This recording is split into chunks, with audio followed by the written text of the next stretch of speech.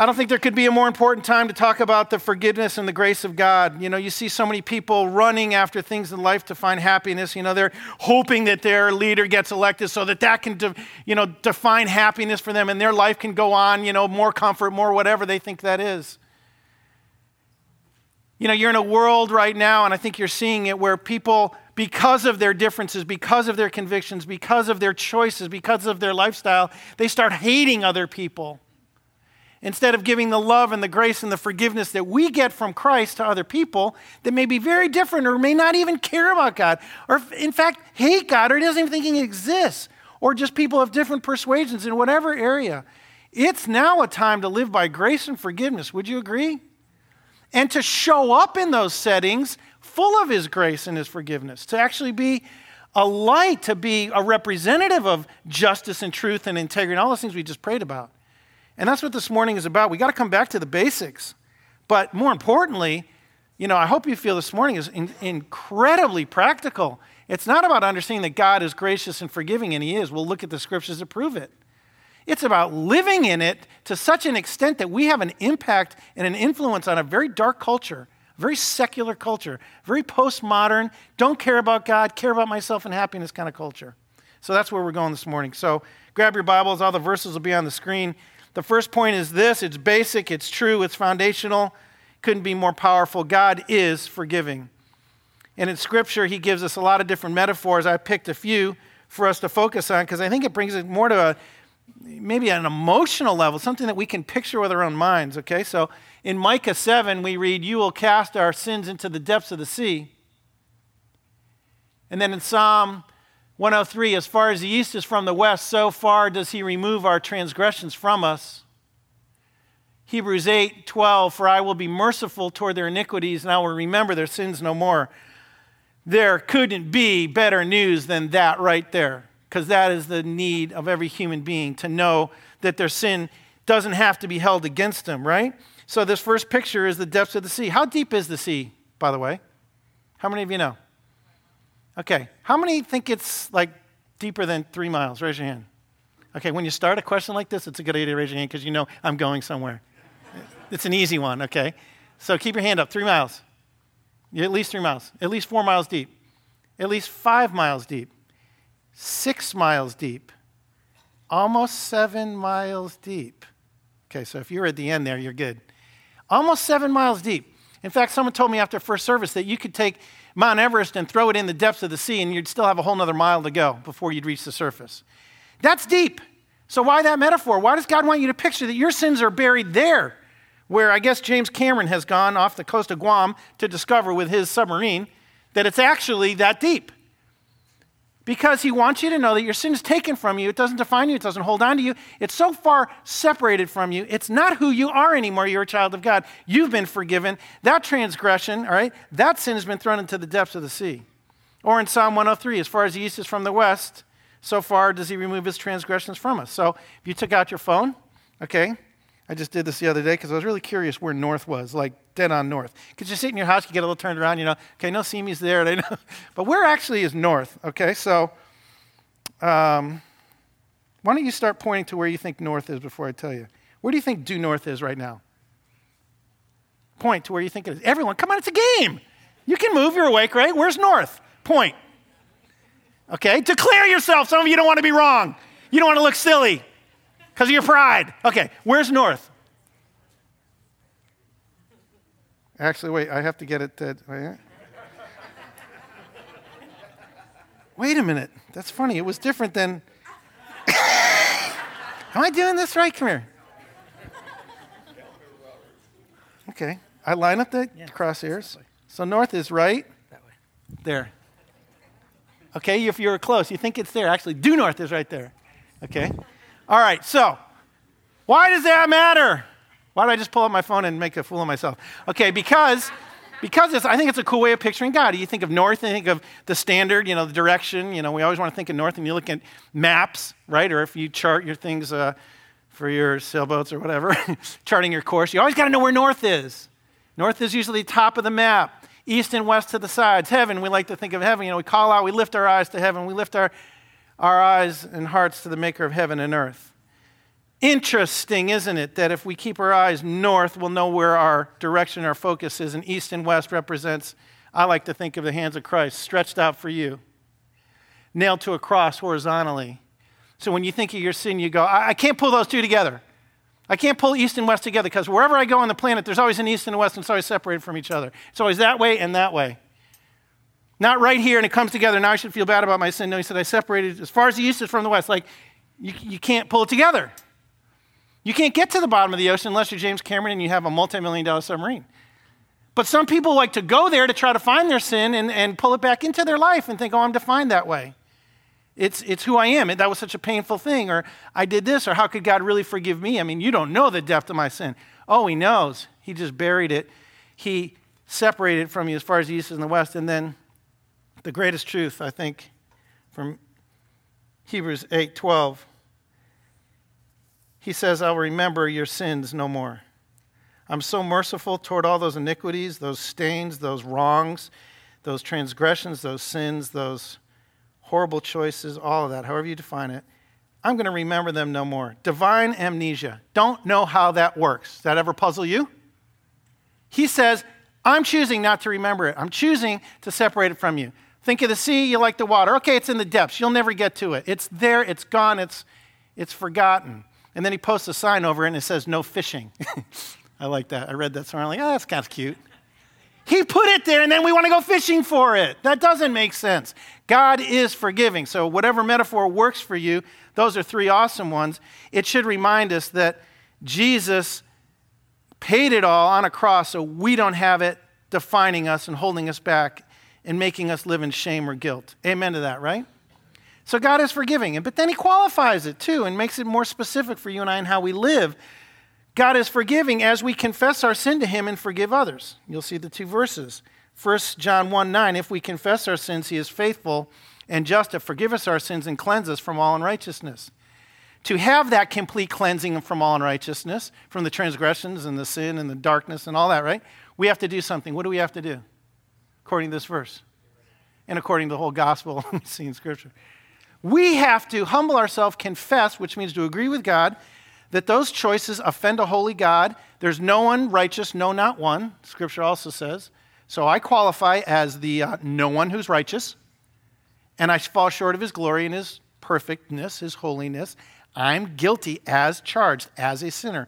But all I have to do to change that status before God, a guilty sinner, to become a forgiven daughter, a forgiven son, is to confess it to him. Agree that it's wrong. That's it. That's all I need to do. You just confess it. But that takes humility, right? In our pride, we don't want to say we're wrong.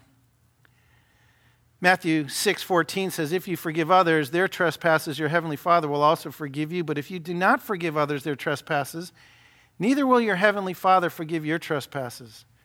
The way you really know if you've understood and experienced the forgiveness of God is if your heart has changed about forgiving others. I'll say it again. The way you know if you've really understood the forgiveness of God of your sin is if you practice it with others. If you don't, you haven't understood it, and it hasn't changed you, you're likely not a believer yet. You may have been around the church or heard a lot about it or want to be part of the club, part of the family, and that's kind of a wonderful start. But really, your life starts when you confess your sin to him, agreeing that it's wrong and offensive to God, that you're saying, Jesus, you went to the cross and you spread your arms wide to receive me and to love me and to wash me and cleanse me of all unrighteousness. Now I go out and I forgive others. Forgiveness always keeps your heart soft and your spirit humble, and that's what we need. And I'm going to get exceedingly practical right now, and we're only like 5 minutes in. You ready? This is going to rock you a little bit. I think. It should. Anything happen in your past that another person did to you that hurt you and that you would say, oh, that was wrong, 100%, that was sin. That's not right before God, what they did to me. Could have happened a month ago in your business. Could have happened in a friendship, a family member.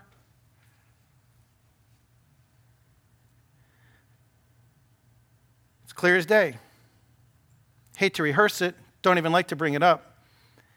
But I can tell you right now, if you're still plagued by that and there's bitterness and anger and ill will and a grudge in your heart over that situation, that person, that hurt, and you haven't forgiven him or her, you haven't understood forgiveness. You haven't understood that you are that person towards somebody else. Maybe not that sin in that kind of situation, but many, many others that are equally as bad, right? To God, does he rank sins? Yes or no? Does he rank them? Are we all guilty as sinners before God, regardless of which variety pack of sin we've lived in the past or now struggle with? We're all the same. We're all guilty. No one's righteous before God. Your sin through your life has impacted and hurt others, right?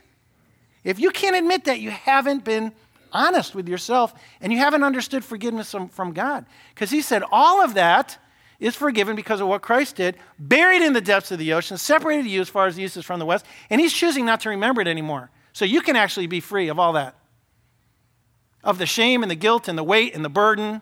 You can be free of all that if you've placed your faith in Christ and you go out as a forgiver of people. I don't understand exactly how that works conditionally, but Jesus said it, so I'm just going to hang my hat on it. If you forgive others their trespasses, your heavenly Father will forgive you. If you don't, he won't. It's time for some of you to really come to Christ. And for the first time. For some of you, for the first time. You've had such bitterness and guilt, lack of forgiveness in your heart, you haven't really received the grace that flows from God to you for all of your sin. And for that, and then to have the ability to forgive others. We can end the message for many of you right now, because this is the most important thing for you to hear. You must forgive others as the Lord has forgiven you. That's Colossians 3:13. Paul repeated Jesus' word. You have to forgive the person as you have been forgiven. You are no better than that person. You are no worse than that person. But you can be forgiven, and you need to extend that forgiveness to them. There literally should be no one right now that's holding bitterness, a grudge, ill will, wanting to, get revenge, hoping that their life goes down the toilet, hoping something horrible happens. You should, in your heart, as bad as that was, be able to say, God, forgive them as you've forgiven me. And Lord, don't know if they know you. Don't know how they could do that if they did know you. But if they don't, I pray that they would come to a saving knowledge of you, Jesus, because I came to a saving knowledge of you, and I need you. Or maybe it's happening right as you're praying that prayer. You're finally coming to faith for real, for the first time, because you're saying the very forgiveness I'm going to ask you for, I am not going to withhold from one, I'm just going to give it out to someone else. You see how that works? We want to divide those two. I can walk with God and have his grace, forgiveness, all the blessings, but I can be angry and bitter and hateful and not forgiving? No, you can't. You don't know Christ. If you live there and you walk, you've probably never known him. But you can, and it's that easy. Now, that hurts your pride. I understand that. That is a wallop to our pride. That is huge. That would be some of you admitting you haven't come to Christ and been forgiven because you have harbored bitterness and hatred in your heart for your whole life toward that person.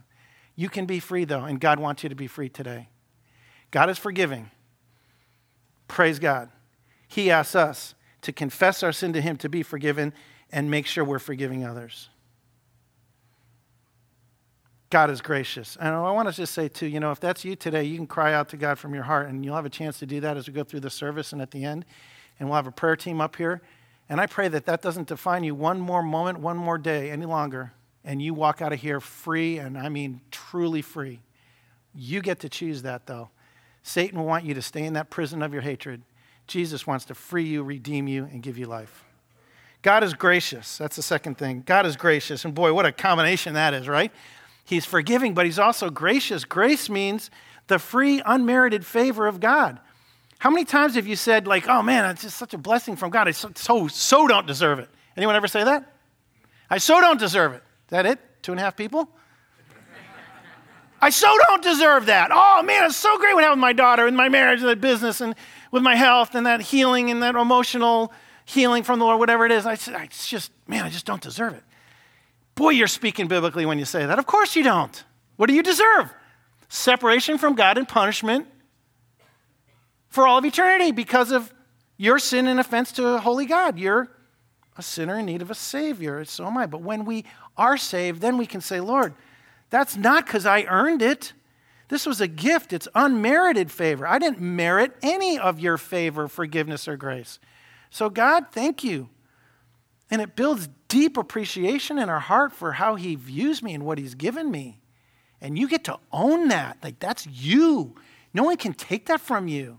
That's the clothes you're wrapped in now. You're wrapped in that kind of grace. Free, unmerited. You're under the favor of the Father who loves you as a son, as a daughter. Why would you want anything less than that? You can't get anything from the world that even come close to that. That'll meet the deepest longings in your heart. That'll heal the emotional mess. That'll get right to the core of what's troubling you the most, is that kind of grace. John 1:14, and the Word became flesh and dwelt among us, talking about Jesus. And we have seen his glory, glory as the only Son from the Father, full of what? Jesus, full of what? Grace and truth. Other verses say, Moses came to bring us the law, but Jesus, when he came, he gave the grace because we couldn't keep the law.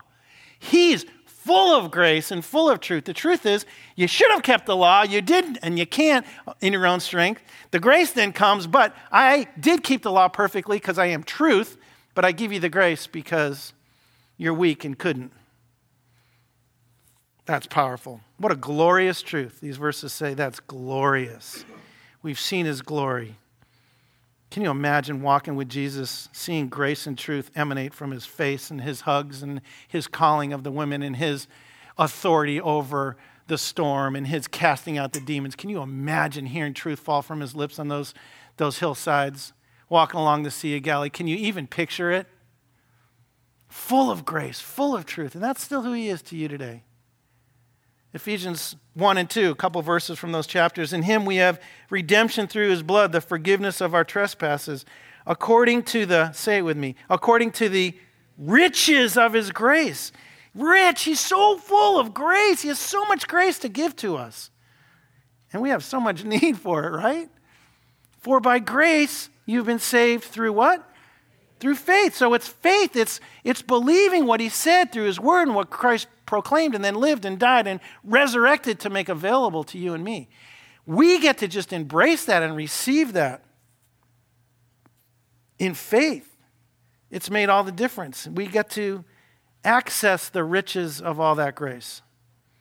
So whenever you've trespassed in your life, that's the word he uses there, the forgiveness of those trespasses. When you think of the word trespass, I usually think of like trespassers will be prosecuted, right? Stay away. No trespassers here. We trespass, and when we go into, for a child of God, when we go into Satan's territory, when we go into his property, which is sin and is dark, and it'll tear us up, we think, no, I got this managed. That's not that bad. Other people are doing worse. In fact, I need it, and life's really hard, and I need the comfort that comes from that sin and that excess, that lack of discipline, that whatever. I just think you convinced yourself. Actually, the enemy's convinced you. You've deceived your own mind. But however that comes about, he wants us to not go into the wrong, immoral places. He wants us home in his pasture with him as the Savior. But whenever we've wandered off, we've trespassed into dark lands, dark property, dark territory, however you want to see it, he forgives those trespasses. He brings us back to the riches of his grace as we confess those to him. That's how strong his blood is. His redemption is rich and full and deep and wide. God is gracious as we come to him humbly for help. A couple verses that tie those truths together. He comes and gives us his grace as we come to him humbly. God opposes the proud but gives grace to the humble. Let's stop there for a second. God opposes the proud but gives grace to the humble. Any of you like watching the sports competitions these days? Okay, it's starting to heat up. Anyone watch a Dodger game? Okay, anyone still a little bummed? Okay, I'm going to admit that. I'm a little bummed. 2 outs, an 0-2 pitch, meaning he had one more swing for a strike. Game over, right? It could have been just awesome, and then all of a sudden that pitch got hung up in the strike zone, and the guy hit it out of the park, and there happened to be a few people on base. Grand slam. Okay, we all like competition, or at least maybe I do. It's fun. I like being able to, maybe I'll win, maybe I won't, maybe they'll win. Maybe that's what kind of makes it interesting, right? Well, what isn't interesting is when you go through life and you're actually opposing God, or he's opposing you. When we live in pride, needing people to applaud us, to give us credit, to lift us up, to be seen as smart, successful, influential, kind of cool, kind of edgy, kind of the boss. When we need that stuff, we're realizing we're living in pride. Why do we need that so much? Why do you need that so much? Why do I need it so much? Why do we need people to just think we're not just average? Can I give you a hint? We're all average in this room. We're loved deeply by God, but why is it so hard to think of someone might not view me as super successful in my job or what I drive or what I wear or whatever it is? You know, the Instagram one, I didn't get as many likes as I was hoping. I don't know why. I think it's the greatest picture I've ever put out there. Frankly, that's way more creative than, but it's the peer group. It's how does they view me? How do people at church view me? What if we really got to the place where we go, how does God view me? And Paul says, why do we compare ourselves with ourselves? When we compare ourselves with ourselves, he says we're foolish, we're fools. We should just be saying, God, how are you feeling about me? Man, I'm struggling with sin. I need your grace. Glad it's there. Thank you for forgiving me. But Lord, I just want to be faithful.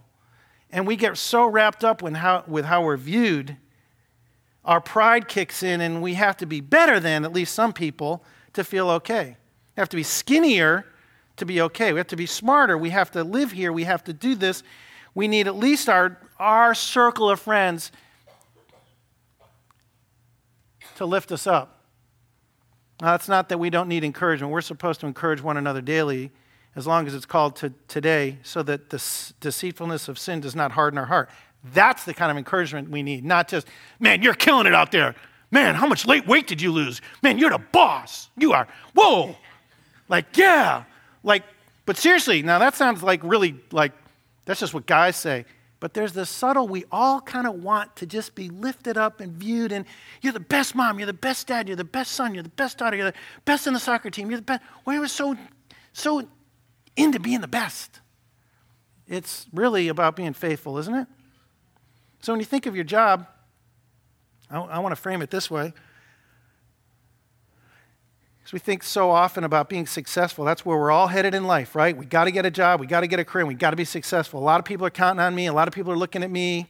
I'm trying to figure out how successful I am to myself. Will I ever actually arrive in my own mind? I just want to let you off the hook. We're a bunch of kids in adult bodies. You'll be a lot more relaxed when you just kind of realize that. I say that jokingly, but sometimes we take ourselves so seriously. We want to measure ourselves by what everyone else is. We know they're measuring. You know why we think they're measuring us that way? And they are? Because you're measuring them that way. That's how we know it's true. But you can give that up. And then, okay, you go to work. Here's the focus. Here should be my focus. Work hard. Be faithful. Have integrity. And let God reward you. What if our politicians believe that one? Work hard. Be faithful to Him. Have integrity in your workplace. Let God reward you. Because some people walk out of here and think, I'm against success. I'm against you making more money. You're getting a promotion. No, I'm not against any of that. But that's not your focus. And you're not living to compare yourself and have other people think you're a little more awesome than they did last week or a little more awesome than then or them want to spend more time with you because you're cool enough for them to want to spend more time. It has nothing to do with it. We work hard at school. We work hard on the ball field. We work hard in our marriage. We work hard in our parenting, we work hard in our job, and we're faithful, and we ask God for strength, we have integrity, and we let God reward us. Doesn't that sound freeing? It really is. That's the way we're called to live. And it's way more freeing than fear, comparison, pride, ego, disappointment, heartache, anxiety. Doesn't it just sound a lot easier? God is gracious as we come to Him humbly for help. But the proud, He says He'll oppose. The most foolish thing we should do, or could ever do, is to let pride, when it's exposed in our life, to exist and to stay. We need to just deal with it, confess it to God, and say, Lord, help me to be humble. And that's what we do every day. That's what Hebrews 4:16 invites us to. Let us then with confidence draw near to the throne of grace that we might receive mercy and find grace to help in time of need. Only the humble ask for help. It's like asking for directions. Why wouldn't we? Well, because I should know. That will injure me before someone else or before my own mind that I had to ask someone for help. Okay, again, pride. But what if we say, God, of course I need your help. You're God, and you're limitless. You have all power, all grace, wisdom, everything I need today. You have it already. You have it. I can ask you for it, or I can pretend I have it. No, I don't got it. That's very freeing too. Lord, help me today as I go into this workplace, this situation. Help me today as I head back to school and I'm facing those students or that teacher or that coach or just my classes load, the load of my classes. Lord, I need help.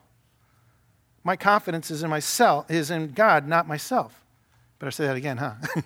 My confidence is in God, it's not in myself. Is your confidence in God? Are you facing the situations in your life confident in who He is and that His plan can't be thwarted? And He's guiding you, and He's a shepherd who hasn't lost track. He knows the details far better than you know the details. He's actually got them all in His hands. He'll walk you through. You just have to work hard, be faithful, have integrity, and let God reward you. But go to His throne every day and ask for the help that you need. Could be prayers like, Lord, I need more humility. Lord, I need more purity. Lord, I need love for people I tend to discard. I need more compassion. Jesus, I need your discipline. Lord, give me grace for others as you give it to me. I need more physical strength. Maybe you're battling something physically. I need more faith. I need more victory over temptation. What is your need today? Go today. Go multiple times. The throne is always open. And He reigns there. And He wants you just to come and declare your need. It's like that runner in Hebrews chapter 12. He can't run real well if sin is entangling him, right? You know those verses. We're supposed to run the race of faith that God has put out before us. But we gotta get rid of the entanglements, the thing that just tie our feet up. You can't run when you have stuff hanging all over you. That'd be really foolish. Runners that are running a race, man, they barely have anything on, or it's like skin tight and it's really light. And awesome light shoes. And they're ready to run. They wouldn't want to have something chained to their feet. Sin as an entanglement holds us back, but we're supposed to run with great freedom and increasingly with greater empowerment from the Holy Spirit. Then we can be about this calling to run the race of faith and to build His church. That's why we're here, guys. If you're saved and you know Christ, why did He leave you here? Why are you still breathing this moment? Why do you still have life? Why do you still have a career and a team to be on and neighbors to love and a family to attend to? Why? Because He wants you to run the race and build a kingdom in that circle, in those influences. And that's our third point. God gives us grace to build His church. It all really was pointing to that, right? We need His grace and His forgiveness as we confess our sin and forgive others. We need His grace when we come to Him each day humbly. He gives it to us so that we can be about building His church. If not, what are you building? If you're not building His church, what would you be building? Ever thought of it that way? You're not building Christ's body up and building His church and extending His grace. What are you building? What are you building? Building the best possible career I could ever think of building. The best nest egg, the best retirement, the best insurance, the best of the best because I want the best comfort and the most in the... What are you building? What am I truly building? What am I aiming at? What's the goal? What's the point of it all? It's to build His kingdom, isn't it? Shouldn't it be? 2 Corinthians 9:8. Paul says, and God is able to make all grace abound to you so that having all sufficiency in all things at all times, you may abound in every good work. So the one that has all the grace, that because of His grace and forgiveness has given you life and freedom and your sins, remember, in the depths of the ocean, as far as the east is from the west, you're completely free, completely new. You have a new heart. You can love others that way. He wants you to be about the kingdom now. He does not want you to say, hey, thanks God for rescuing me. Now I'm going to live for self. I'm going to live for my American dream, my version of success, my version of vision. What's the word I was looking for? My vision, my whatever, of my future the way I want it, my version. No, it's His version. God, forgive me. Can you say that? Forgive me. I got this locked in and it's about me and my future and how it's going to affect me, and it's not about your glory and your kingdom. Who am I pouring my life into? Who am I serving? Like legitimately, sacrificially serving for your kingdom. If you want all grace to abound in your life, you want it to overflow at all times so you can do all kinds of good works in all of its forms. You just tell God that. You say, you know what, Lord? I've lived enough for myself. I've made a life of living for self. I need to be others-centered. And I think that's the good works he's talking about. If I had to kind of give a synonym to that, I would say others-centered caring. Others-centered caring. Not a flash in the pan, not a big check for something, not a one-time deal. Your life is actually defined in others-centered caring. You're expressing the love and sacrifice of Christ, all of his grace and forgiveness that he's poured on you. You've released people in your own heart. You've released yourself from any bitterness and anger. And you're going out with an others-centered focus to care for them. You know that verse that says, love others as you love yourself, right? You know that verse? This hit me this morning. If I'm loving others the way I love myself, that would sound like, well, wait, you're allowed to love yourself?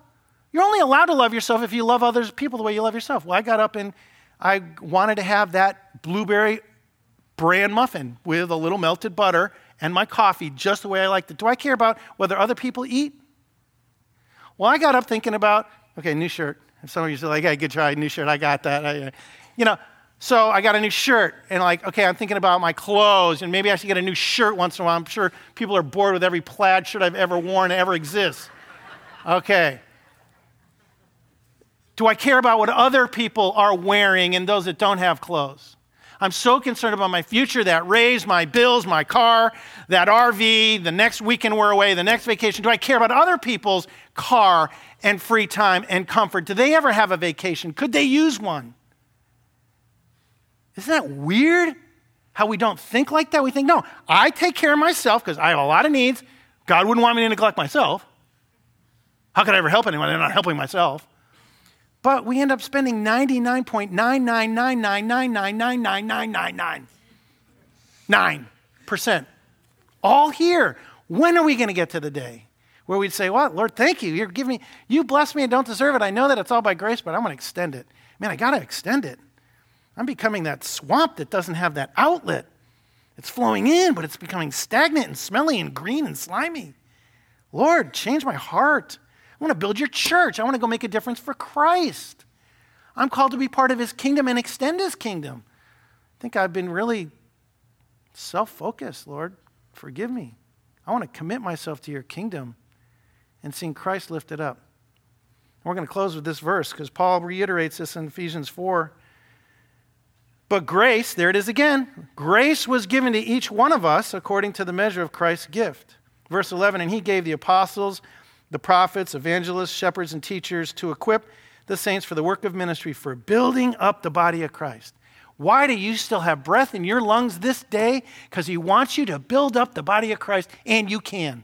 He wants you to be more pumped about that than anything else in your life. Period.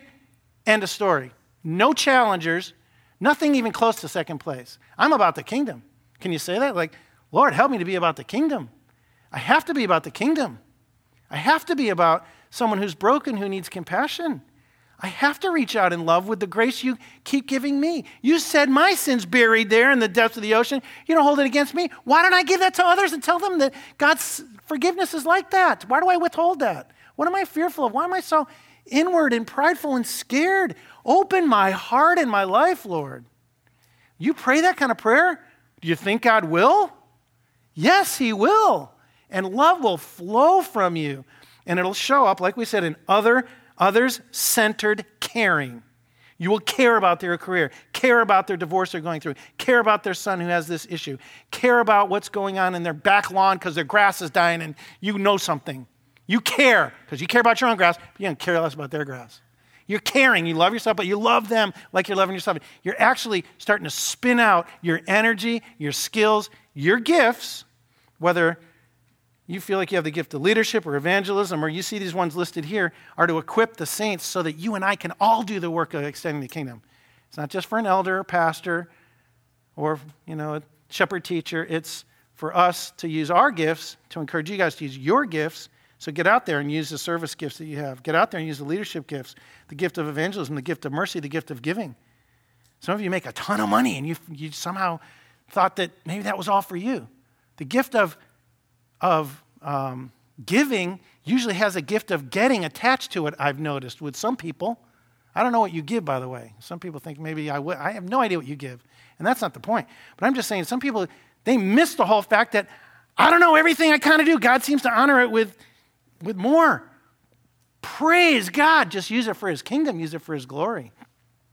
Then that gift of giving is used to extend the kingdom.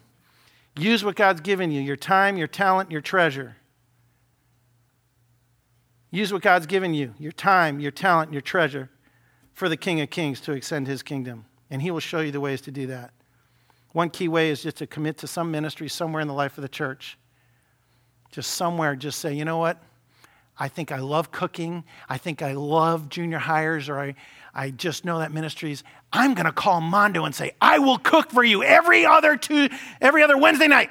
I'm throwing down. What if you did something like that?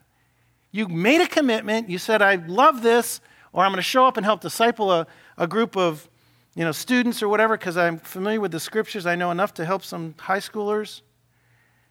I'm going to show up and help our traffic and parking team.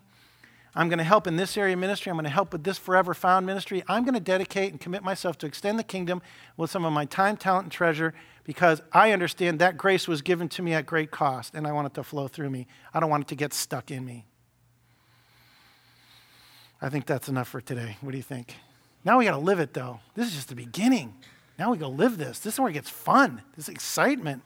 This is when fruit starts to get born in the life of his people. So we're going to pray, and you have an opportunity as we're worshiping right now and as we're praying. I could have ticked some of you off. That's okay. Just talk to God about it, though, okay? You can come talk to me if you want. But hopefully I stirred some of you up. Hopefully you're dealing with stuff, and maybe you have to recalibrate. Maybe you need to confess to God and receive that cleansing and that grace and forgiveness. Maybe you don't know Jesus as your Savior, and today was the day for you to come and to hear how unmerited that grace is. It comes to you as a gift, and he wants you to be free.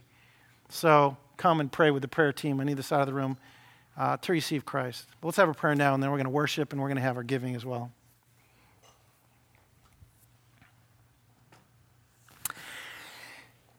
Thank you, Lord, for these incredibly deep foundational truths about who you are. What you've lavished on us, this amazing grace that is beyond description and beyond really understanding. But it's hit us again today, Lord, at a heart level. Thank you, Lord, for your forgiveness of my sin. If there's someone on your heart that you haven't forgiven,